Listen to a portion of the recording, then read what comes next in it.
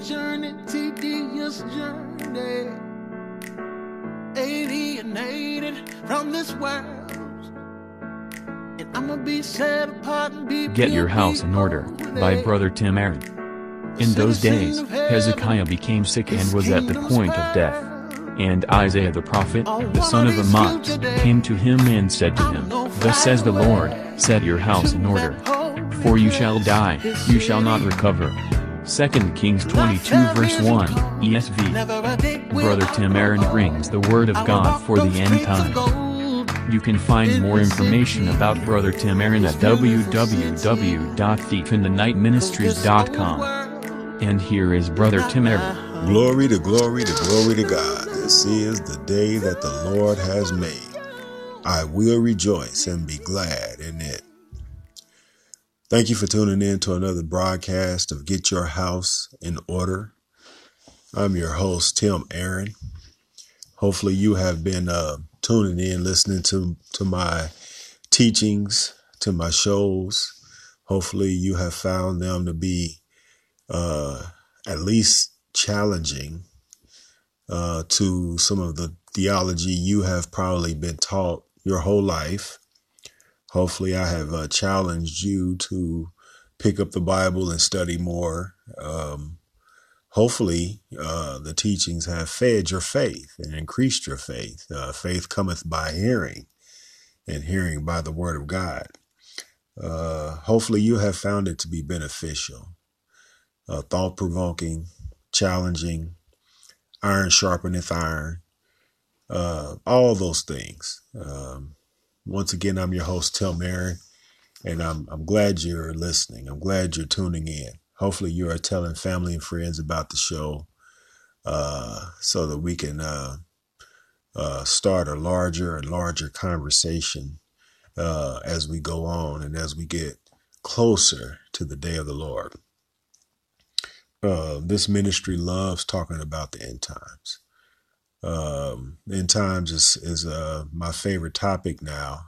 It seems like the Holy Spirit, as we get closer to the end times, the Holy Spirit is beginning to unveil and unlock and unravel the riddles and the mysteries of the book of Revelations and of Daniel to his people. I believe it was in Daniel chapter 12. Daniel was seeing these things, but he didn't know what they meant. And he asked the angel, what did they mean? And the angel said, it's not for you to know now, Daniel, but not until the time of the end. So just wait until the time of the end, and then these things will begin to make sense, is basically what he was saying. So you have to understand that. Even Daniel himself did not know what these things meant back then because it wasn't for him to know. And but now that we are approaching the time of the end, I believe the Holy Spirit is starting to unlock a lot of these mysteries of the book of Revelations and of Daniel and other prophecies of the end times throughout the scripture. I'm finding out more and more that in the Gospels are very much end time prophecies as well. Jesus is leaving breadcrumbs and clues and information about the end times all throughout the Gospels. And it's just been a fun ride so far. And I know I'm probably just scratching the surface. I know it's so much more than, I haven't seen yet. We haven't seen yet. And so it's just been so much fun to me. And I'm thankful to be a part of it. But before I go any further, I always like to start the show with offering the listeners an invitation to accept Jesus Christ as your personal Lord and Savior. You know, in my circles, I find that people who confess Jesus Christ as Lord tend to do better. That's just the bottom line. People who confess Jesus Christ as Lord and Savior tend to do better. That doesn't mean they are rich, well-to-do. They don't mean that they're in the best health. It just means they tend to do better than they would if they didn't confess Jesus as Lord. There's something about that confession that Jesus Christ is Lord and Savior of my life. Is there something about that confession that can take you a long way, that can allow you to be more than what you could be without that confession and without that belief? About 2,000 years ago, Jesus came to the world to redeem man back to God. He came through the Virgin Mary, through the door. He said, he that cometh any other way, the same as a thief and a robber. He's talking about Satan there, because Satan didn't come into the earth through a woman like Jesus did. Jesus came the legitimate way, the natural way. And he came and he grew up under Joseph and Mary. And then at the age of around 30 years old, he started a ministry that would change the world forever. He was anointed of God, and he was doing all sorts of wonderful, amazing miracles. Some people teach that those things weren't really done. They were just metaphors. I don't believe that. I'm like a child when it comes to the Gospels. I believe everything the Gospels say took place. Whether you want to talk about walking on water, whether you want to talk about Jesus taking 2 fish and 5 loaves and feeding 5,000 people besides women and children, whether you want to talk about him opening blind Bartimaeus' eyes, or raising the widow woman's son from the dead, or whether you want to talk about Jesus turning the water into wine, the list goes on. I believe in it all, and I believe it was a special time in world history. That's all it is to it. And the wonderful part is we're going to see another time like that, I believe, in this lifetime. But before I get ahead of myself, Jesus was doing these wonderful works for about 3.5 years. And over the course of that time, he made a bunch of haters, because some people just don't like goodness, and some people just don't like righteousness. And so they conspired against Jesus and lied on Jesus and had Jesus arrested. But they didn't know they was really ushering Jesus into his purpose, into his calling. So Jesus was arrested, and he was mocked by the Roman police, the Roman soldiers. They spit on him, they slapped him, they punched him around. I mean, we're talking about our Lord and Savior, Jesus Christ, they was doing this too. And then they eventually nailed him to a tree, to a cross, his hands and feet, placed a crown of thorns on his head till blood started running down his face. Then they hung him on this cross, and they whooped him. That's where we get the scripture, by his stripes we are healed. I believe they whipped him, I want to say 39 times. When he was thirsty, he asked for drink, and they gave him vinegar. And then that was it. Jesus died on the cross. And then they pierced him in the side till blood and water came out. He died on the cross for the sins of the world, past, present, and future. John 3:16, for God so loved the world that he gave his only begotten Son, that whosoever believes in him should not perish, but have everlasting life. Romans 10:9, if thou shalt confess with thy mouth the Lord Jesus Christ, and believe in thy heart that God has raised him from the dead, you shall be saved. Listen, it's just a matter of believing that Jesus is Lord of this world, even to this day. King of Kings and Lord of Lords. If you believe that he is Lord of your life, and you accept that, and you confess that, and you say, Jesus is my Lord and Savior, and him alone I worship. There's no other way to God but through Jesus Christ. If you believe that, then you're saved. You're a believer.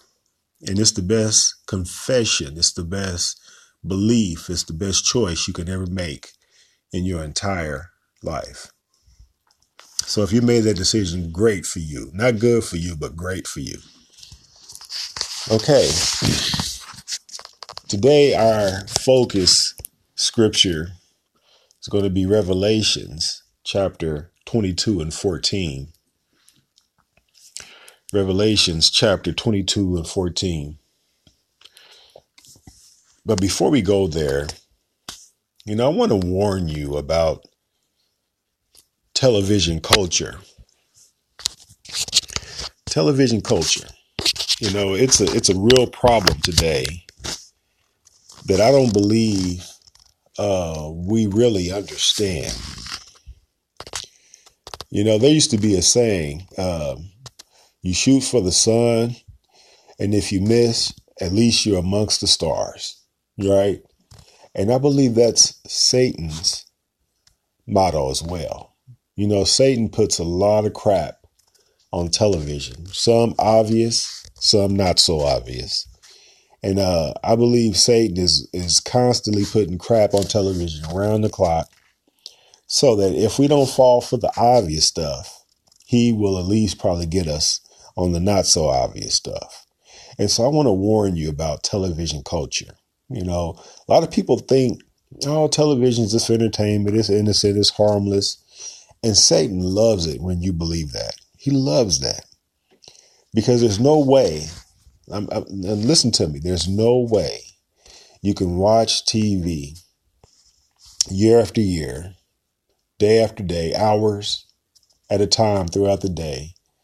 Whether you want to talk about sitcoms, whether you want to talk about reality television, dramas, commercials, all of it has some kind of message in it, subliminal message,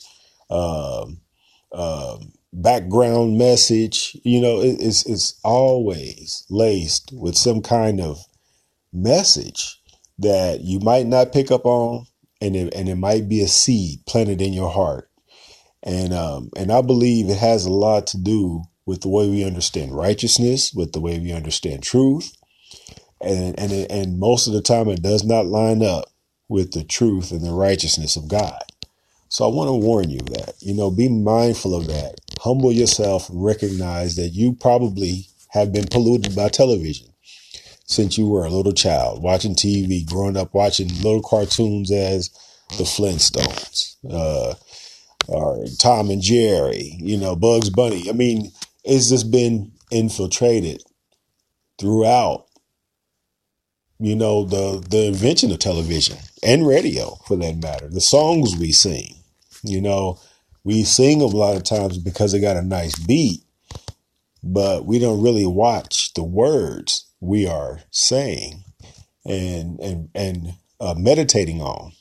And they become a part of our train of thought, of the way we think and the way we understand. And that's why I like what the Apostle Paul says in Romans chapter 12. He says, be not transformed. No, he says, I beseech thee, brethren, by the mercies of God, that ye present your body as a living sacrifice. He says, be not conformed to this world. Okay. But be ye transformed by the renewing of your mind, that ye may prove what is that good and acceptable and perfect will of God. He is telling us that because that is the goal. That is the challenge that we are facing. We have so many misunderstandings thanks to television. Television got a way of making things that are not of God seem righteous, virtuous, moral, ethical, when they're not necessarily so. So I just wanted to put that out there. Recognize the power of television. I believe that's what John is talking about sometimes in Revelations, when he talks about how in Revelations 13, how the beast took on an image and life was given to that image. I think he's just talking about television when you read it. And so don't underestimate the power of television. You know, there was a time when it was a great taboo for a person to be gay or lesbian. But now television has changed that dynamic and is now trying to paint a picture where that's wholesome and love is love and it's righteous and it's good, because that's the power of television. It has a way of changing our minds about truth and righteousness. That's just one example. So, keep that in mind. Okay. Revelations 22 and 14 is going to be our opening scripture. And then after we read that, we're going to get into the fullness of the study today, of the discussion today. Revelations 22 and 14. And it reads, King James Version, "Blessed are they that do his commandments, that they may have right to the tree of life, and may enter in through the gates into the city." Okay, let me read it again.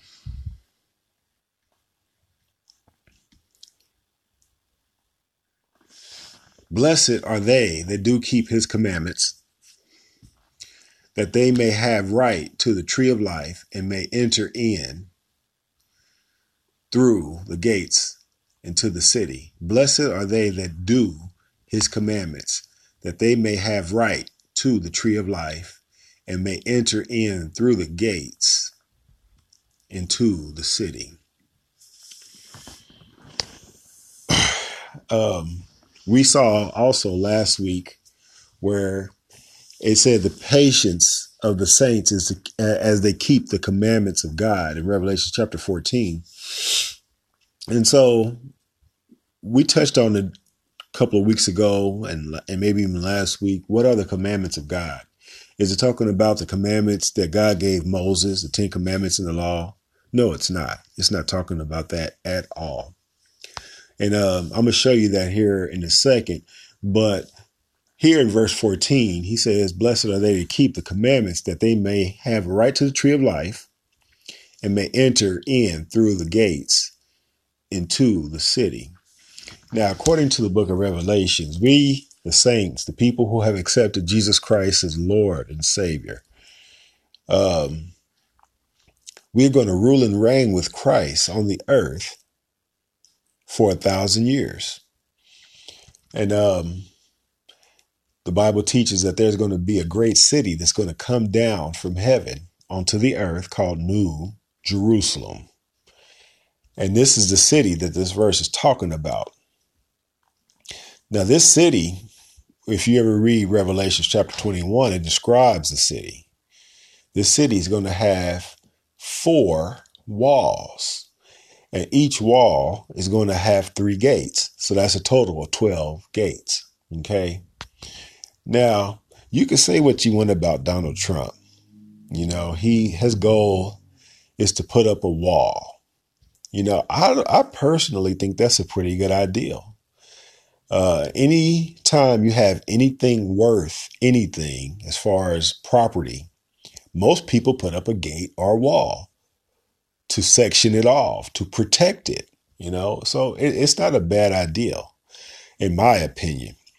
And here, the same thing is true for this great city, New Jerusalem. It's going to come down from heaven, and it's going to have a massive 4-sided wall, 4 walls around this city. So, and he says, only the people who keep the commandments will have a right to the tree of life and may enter in through the gates into the city. Now, this city is going to have a wall around it, and it's going to keep the wicked out. Now, if you know anything about the end times during this 1,000 years, there's going to be millions of wicked people on the earth at this time that's not going to be allowed inside the city. They're going to have to dwell on the outside of the city. And that's who we're going to rule and reign over. When the Lord comes back in his second coming and he raptures up his church. Now, I know I just stepped on some toes right there. Yes, I believe the rapture takes place at the end, not 7 years before, not in the middle, but at the last day, at his second coming, in a moment, in a twinkling of an eye. I believe the rapture takes place at the second coming of Jesus Christ. So I believe in a post-tribulation rapture, based on primarily John chapter 6, verses 39, 41, 44, and 54. Jesus says 4 times, all them that belong to him, he will lose nothing, and he will gather them up again unto himself at the last day. He says it 4 times. He repeats himself 4 times. I believe he is repeating himself 4 times because he knew that there was going to be a debate as to when the rapture is going to take place. So he says it 4 times, plain and clear. At the last day, he's going to gather all them that are his unto himself at the last day. Okay, so he's saying those that have accepted him as Lord and Savior will be able to enter into this city. And that's where we will have our place. This city is going to be huge. If you read Revelation 21 and you get down to the math and to the specs of this city, it's a gigantic city that's going to be able to house all the saints with no problem whatsoever. Plenty of space. We're going to have our own mansion, our own place in this city. And it's just going to be paradise for 1,000 years for us. Now, them on the outside, and we're going to probably be able to have access outside the city as well as the inside of the city. But the wicked, they will never be able to enter in because they would be prisoners of war. What war? The Battle of Armageddon. And it's scripture, it's scripture. Daniel chapter 7 says, the rest of the beasts, talking about the 7-head, 10-horn beast. He says the rest of the beasts, their life will be prolonged for a season and a time. Well, in Daniel, we know a time is 1 year. The season is 1,000 years and the time is 1 year. And so, the wicked, there will be prisoners of war, of the Battle of Armageddon. Jesus said in Luke chapter 17, one will be taken and the other one left. Both parties are wicked. One will be taken to be slaughtered at the great winepress of the wrath of God. Okay. And they would be slaughtered and eaten alive by fowls of the air, owls, hawks, and ravens, and eagles, and all sorts of birds of prey, in the most gruesome way. Some will be dealt with on that wise. And then the ones that were left, they are going to be the prisoners of war. They're the ones that are going to suffer on the earth for 1,000 years, 1,000 years of hard labor. So that's what this scripture is referring to as far as the gates into the city. Enter in through the gates into the city. Okay. So that's why it's also a great reason to accept Jesus as your personal Lord and Savior as well. Okay. But now let's get back to they that do his commandments, the commandments of God. What are the commandments of God? The last commandment God gave the world, God gave man, the last commandment that God gave man, I believe was found in Matthew chapter 17. He did it also earlier in Matthew, but Matthew chapter 17 I believe is the last commandment God gave the world. And let's go there. Matthew chapter 17. And let's just go ahead and read 1 through 5. And after 6 days, Jesus taketh Peter, James, and John, his brother, and bringeth them up into a high mountain apart, and was transfigured before them, and his face did shine as the sun, and his raiment was white as the light. And behold, there appeared unto them Moses and Elias, talking with him. Then answered Peter and said unto Jesus, Lord, it is good for us to have been here. If thou wilt, let us make here 3 tabernacles, one for thee, and one for Moses, and one for Elias. While he yet spake, while Peter yet spake to Jesus, behold, a bright cloud overshadowed them, and behold, a voice out of the cloud said, which said, This is my beloved Son, in whom I am well pleased. Hear ye him. Okay? Hear ye him. This is the last commandment God gave to the world. It's not about hearing Moses anymore. Moses was great for his time, but this is no longer Moses' time. It's not about hearing Elias, the prophet, anymore, but it's about hearing Jesus, the Son of God, the Word of God made flesh. Okay? You have to understand this, people, because you still got people trying to please God by obeying the teachings of Moses. Moses' time is over. We need, and this is what my father used to teach religiously. It's about Jesus. We need to find out what Jesus said. We need to read Matthew, Mark, Luke, and John to find out. It's not about the Old Testament anymore. It's about what Jesus said.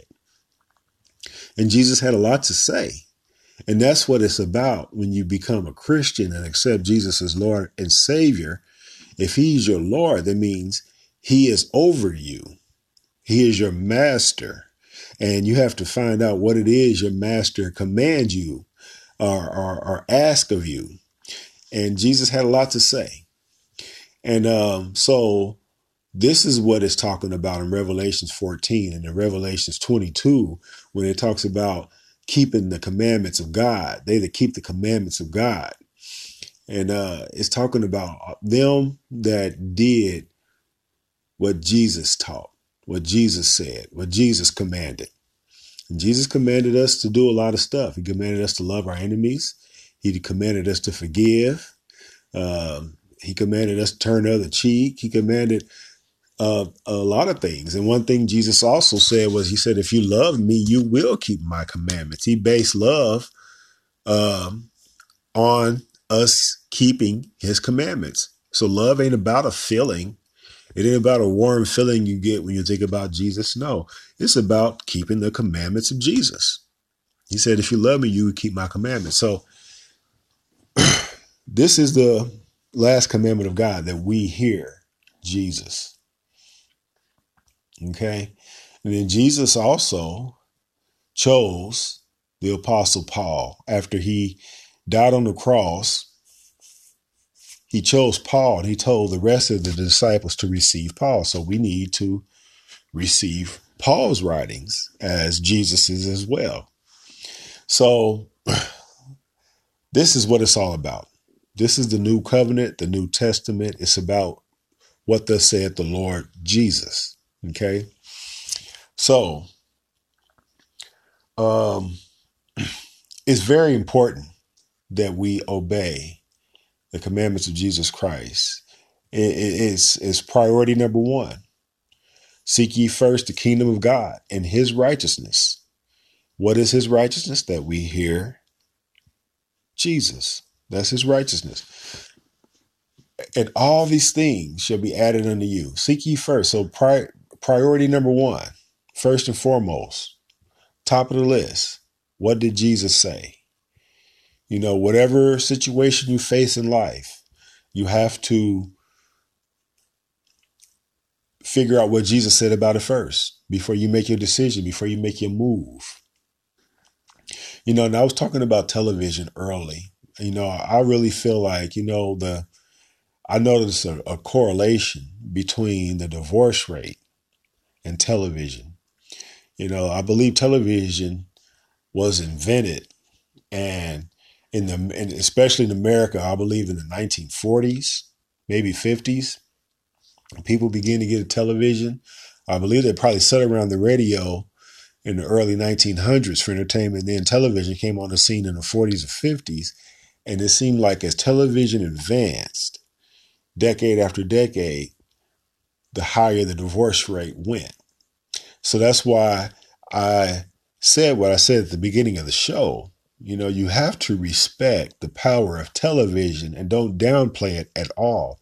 Recognize its capabilities, its ability to brainwash, its ability to sow a seed in your heart, in your mind, in your soul, and to have you think in a certain way. There's just so much power behind television, and Satan uses television to further his agenda. So I want to talk about some of the commandments of the Lord, especially right now concerning marriage, because it seems like marriages are really, really bad today, especially in the church. I wasn't just talking about in the world, but in the church. We have a high divorce rate among members, among deacons, among pastors, and it's ridiculous. And the conclusion that I have drawn is people have not been delivered from television wisdom. Television wisdom is there and present in their understanding, and they apply it to their marriage, and they don't understand. They have to be not conformed to this world, but be ye transformed by the renewing of your mind, that ye may prove what is that good and acceptable and perfect will of God. We have to detox from television culture, from television influence, and understand that we have been getting it wrong. And we shall know the truth, and the truth will make us free. I believe that. I believe we have to get back to the Bible and quit compromising it, because compromising the word of God helps no one. It's only going to hurt at the end, and then there's going to be great penalties for compromising the word of God. I have discovered that that's what it really means to be a liar, according to the Bible. It's when you compromise the word of God. That's right. The Bible doesn't consider you a liar if you tell the woman with the ugly dress on that she looks nice. No, you're just being nice. You're not a liar for that. The Bible doesn't consider you a liar if you tell the thief that you call the police and you better leave before the police get here when you didn't. The Bible doesn't consider you a liar for that. If you read the Bible, study the Bible, you find out that the people of God did that often. When it came to their enemies, they falsified information. David did that. And Jesus talked about David in the showbread when he told the priest that the king had need of the showbread because he was hungry. He just needed some food, and he knew the priest wouldn't give it to him because it was holy and it was for the priest only. And David was like, forget that, man. We need to eat. And so he made up a story, and Jesus brung it up, and Jesus praised Peter for it. That's right. Or how about the women in Exodus chapter 1, who, when Pharaoh came up with the heinous and terrible law that every man child born of woman of the Hebrews must be put to death, because Egyptians were scared that the Hebrews were going to outnumber them, and they wanted to kill. They wanted to abortion. They wanted to kill all males born of women from that day forward.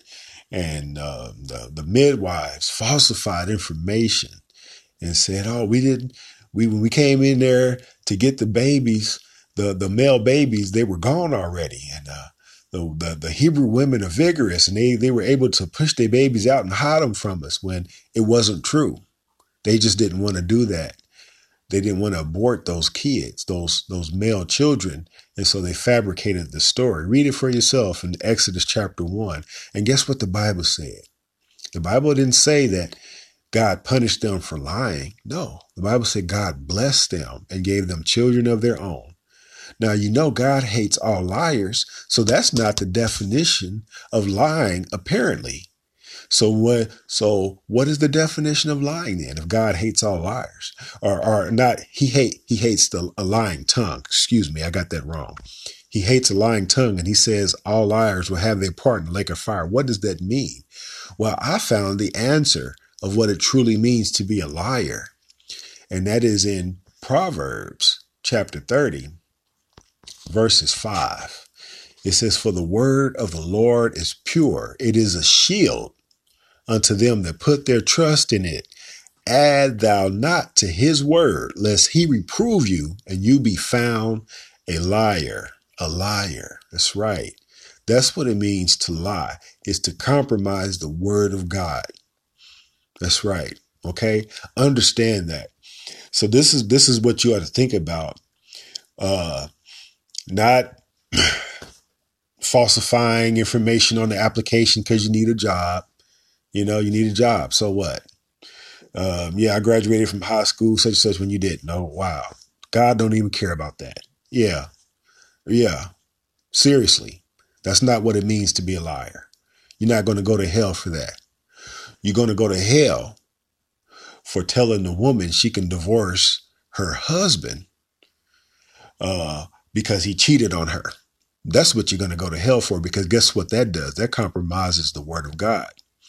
Because Jesus said, "Let not the wife depart from her husband. But, and if she does, let her remain alone or be reconciled unto her husband." Jesus said, "But I say unto you that whosoever puts away his wife, except to be not husband, but wife," or he didn't say or spouse, but he said wife. You know, Jesus was being gender specific here for a very good reason. And I have heard from my own ears many pastors teach that Jesus was teaching this law for a spouse, not just for a wife, but for a spouse.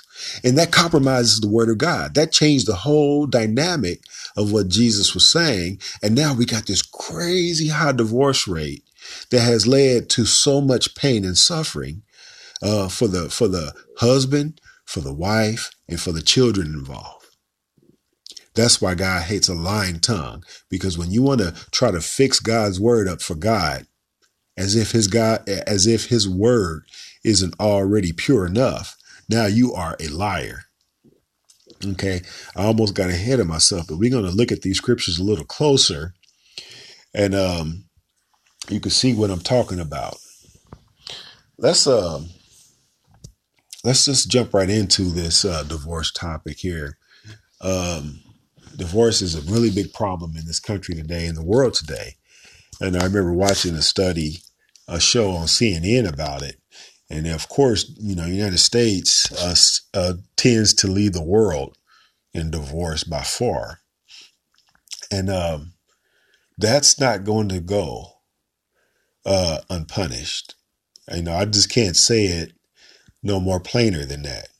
You know, that's a problem. That's a problem for the church. That's a problem for the believer. That's a problem for the Christian who claims that they keep the commandments of Jesus when they're not. Why? Because they probably have been affected by television culture and don't realize it. You got a way of seeing things. Okay, let's look at Matthew chapter 5, verse 32. We're going to look at some New Testament divorce scriptures here. Matthew chapter 5,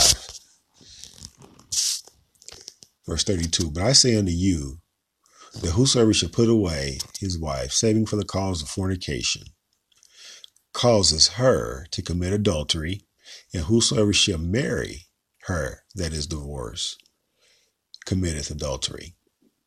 Okay. Now that's heavy. That is heavy stuff. All right. Now you have to understand Matthew's account of this quote of Jesus is the only account where it gives the divorce exception.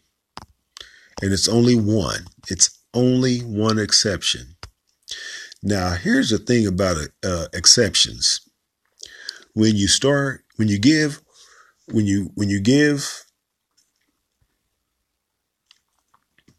one exception, then you have to give them all if there's others. So if you stop at one, then that means there's only one. And that's the case here. Jesus gives only one exception for divorce. And let's read the scripture again. He says, "But I say unto you that whosoever shall put away his wife, saving for the cause of fornication." Now, just a second ago, I told you I've heard with my own ears many a ministry, many of preachers stand on the pulpit, on the radio, on television, and say that a spouse, based on this scripture, that a spouse can put away a spouse for fornication. And that is a lie. That's not what Jesus said here. Jesus says, "But I say unto you, that whosoever shall put away his wife." Jesus is being gender specific here for a very good reason. He says, saving for the cause, except for the cause of fornication. That is the only exception. A wife that commits fornication is the only exception for divorce. Not she's gained weight, not she can't cook, not she don't look as good as she used to. Any other reason is not a good reason. The only reason, excuse me, is for the cause of fornication, according to the scripture here. Now, does that mean a wife could put away her husband for fornication? No, that's not what Jesus said. He said he's teaching here only a husband could put away his wife for fornication. Well, why the double standard? Well, it's not a double standard. It's simple. The Apostle Paul teaches us that the man is the head of the wife. And he also teaches that the woman was made for the man, not the man for the woman. That's verbatim. That's how he said it in Timothy and in 1 Corinthians chapter 11. He says that the man is the head of the woman. And that the woman was made for the man, not the man for the woman. Because of those factors, Jesus said in Matthew chapter 5, verse 32, the way he said it. He says, "But I say unto you that whosoever shall put away his wife, saving for the cause of fornication," causes her to commit adultery, "and whosoever shall marrieth her that is divorced committeth adultery." Now, I just shared this with a brother about a month ago, and he was astonished, and he did not realize that. He saw it just like most people see it today, and he thought that the scripture was teaching that a spouse can put away a spouse for fornication, and he was stunned. Now, this is why I mention television culture, because this is what television culture does. It teaches us that, no, that's a double standard, so it can't mean that. It has to be fair, and so it has to mean a spouse could put away a spouse for fornication. Television culture does that simple and quick. You know, after watching TV for years after year after year and hours at a time, a day, you pick up this way of thinking, and you have to be delivered from that way of thinking. You have to understand what Jesus is saying clearly. And so, like I said, I've heard so many preachers, teach that a wife can put away her husband for fornication. No. Because you know why she can't? Because she is not his head. The Bible says Christ is the head of every man, and the man is the head of the wife. Okay? There's a divine order that must be kept. And if you teach it any other way, now you're compromising the word of God. And now you are a liar. And now a liar is going to have their place in the lake of fire, according to Revelations. You don't want to be a liar. You don't want to compromise the word of God. You want to get this thing right. And now look at what we got here. When you teach a spouse can put away a spouse for fornication, now you change the dynamic of the scripture. And now you got all of this divorce. And guess what? Stats show that, what is it, every 2 out of 3 divorces or every 3 out of 4 divorces are fouled now by women. Okay? So now we have really opened up this rabbit hole so big, by misinterpreting scripture or by misteaching a scripture, so that it'll be received. And that's not how you're supposed to approach the scripture. You're supposed to approach the scripture respectfully, so that you can just get the truth out, not compromise it so people want to receive it. No, you're going to hurt some people as the case. When divorce takes place, a lot of people are damaged for life, husband, wife, and children. And a lot of times the damage and the hurt is perpetual. It just keeps going to the next generation and the next generation. And the snowball effect never really stops unless, they repent and get on track and get right with the Lord. So it's a big deal. It's a really, really big deal that we get this marriage thing right and be delivered from television. Okay, let's look at these other scriptures. Some of them are repeat statements of the same scripture in other books. Let's go to Mark chapter 10. Jesus says that he repeats himself, though, actually in Matthew chapter 19 as well. But Mark chapter 10, verses 11 and 12. He says, and he saith unto them, whosoever shall put away his wife and marrieth another committeth adultery against her. And if a woman should put away her husband and be married to another, she commits adultery. So you have to understand, Jesus is letting you know, divorce is not acceptable. You get married, you stay together. You get married, you stay together.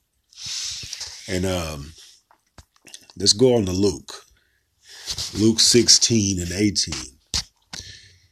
Whosoever putteth away his wife and marrieth another committeth adultery, and whosoever marrieth her that is put away from her husband committeth adultery. Now I want to comment on this scripture on 2 points. Jesus is serious about this divorce thing, to where he wants to block the woman from remarrying. I call it the bad wife intentionally, so I can get a divorce clause. Sometimes a woman might get married to a man and then she might regret it. Okay. So she might become a bad wife on purpose so that he would divorce her, and so that she can be free and then probably marry somebody else. Well, I believe that's why Jesus worded it like that. So a woman wouldn't be a bad wife on purpose. But guess what? You got these grimy men who don't want to keep the commandments of the Lord. And what do? They marry a divorced woman. No sooner is the ink dry on the divorce decree. They stand there, I'll marry you, just idiots. And, but the whole ideal is for us to understand that before the romance and before the love and affection, it's about keeping the commandments of God. That's the priority. Being right with God first. And the other stuff will come if we put our priorities straight. We learn to work with what we got, work with what we got ourselves into, and stay with it. And, men will marry a woman, and then 10, 15, 20 years, they have a midlife crisis, and then want to put away their wife and get a younger woman or whatever. Can't do that. Can't do that. You got to keep the wife of your youth, as Malachi chapter 2 talks about. Okay. As Proverbs chapter 5 talks about. So this divorce thing is serious business. Now, that's the first point I wanted to make. The second point I wanted to make is this is probably the most scary anti-divorce scriptures to me, because it dawned on me one day. This is Luke 16, chapter 16, verse 18. And Jesus says this out of the blue. In the middle of this chapter, he just says it. And it just like came from nowhere. What in the world where did that come from? Because if you read the chapter, the first half of the chapter, he's given a parable about something that has absolutely to do nothing with marriage. And then he gets to verse 18 and says, whosoever puts away his wife and marrieth another committeth adultery, and whosoever married her that is put away from her husband also committed adultery. It's like, where did that come from?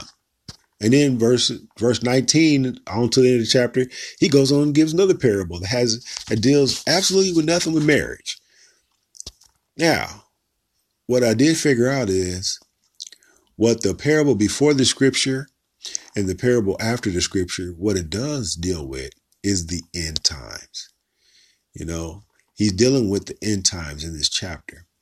So now I'm like, so this scripture, Luke 16 and 18, is a warning that during the end times, God is going to deal with divorce in a serious, painful way. That's what I get from it now, because this is an end time chapter. So this scripture is not out of the blue. This is a warning. This is a hint that God during the end times is going to deal with this divorce crisis, this divorce problem. Okay. Now let's go on to 1 Corinthians chapter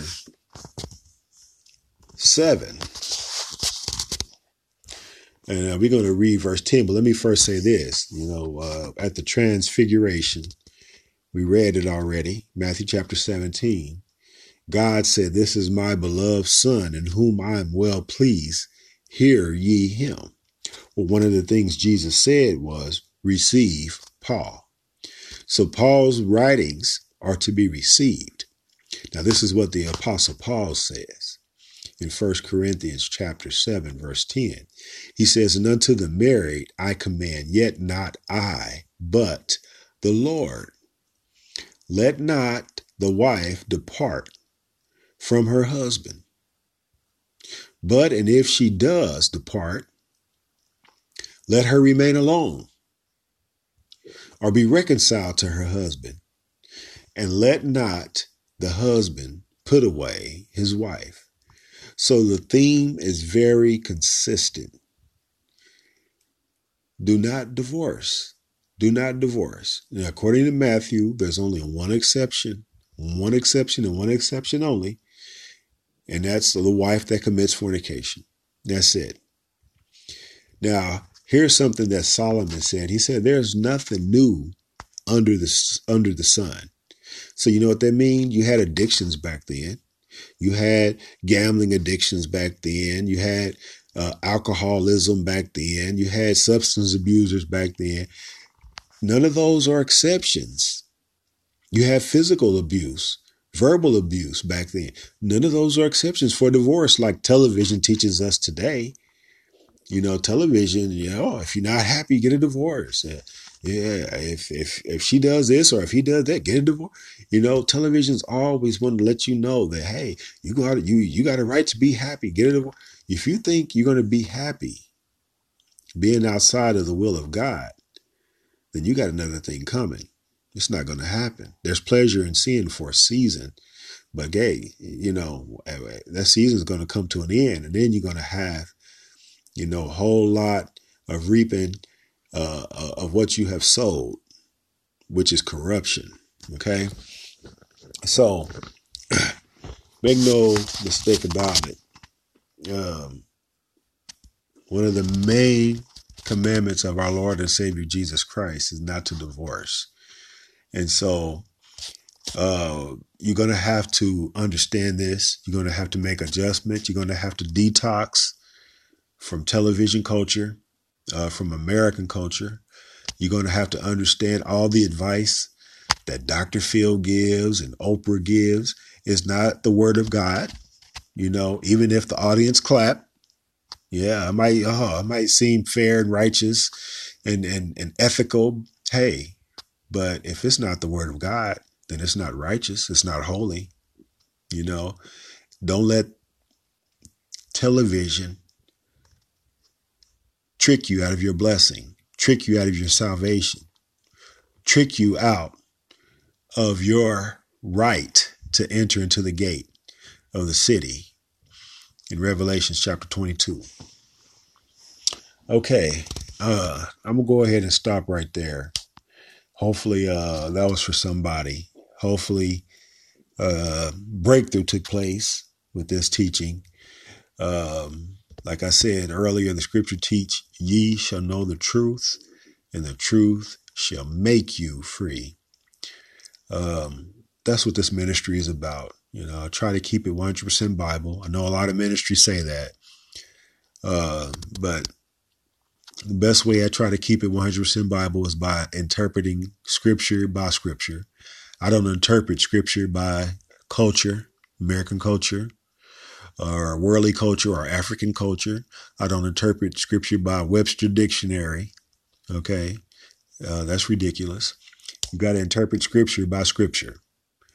And the best way to do that is with the King James Version. A King James Version, it really does come together, in my opinion, like nothing else. And I believe it is God's most anointed version of the Bible.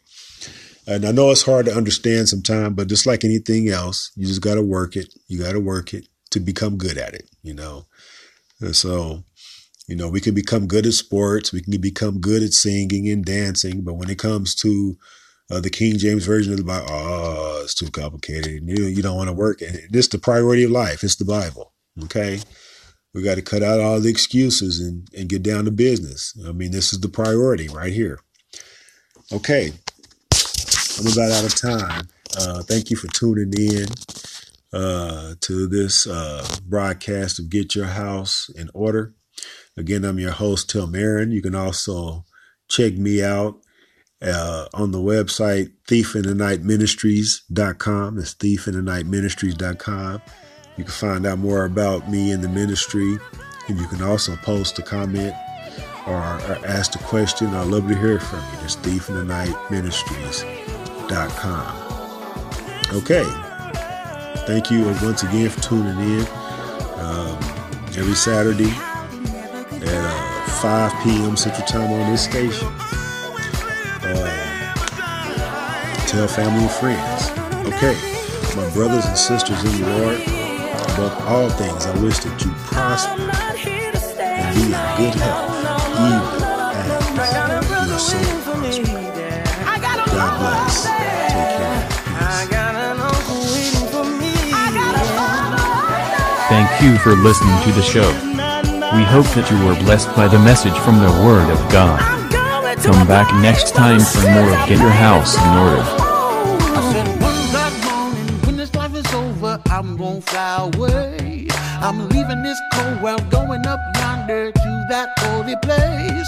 I'ma sit down, talk with Peter, sit down, talk with Paul, and I'ma say, take me to Jesus, the one who really paid it all for me. This world.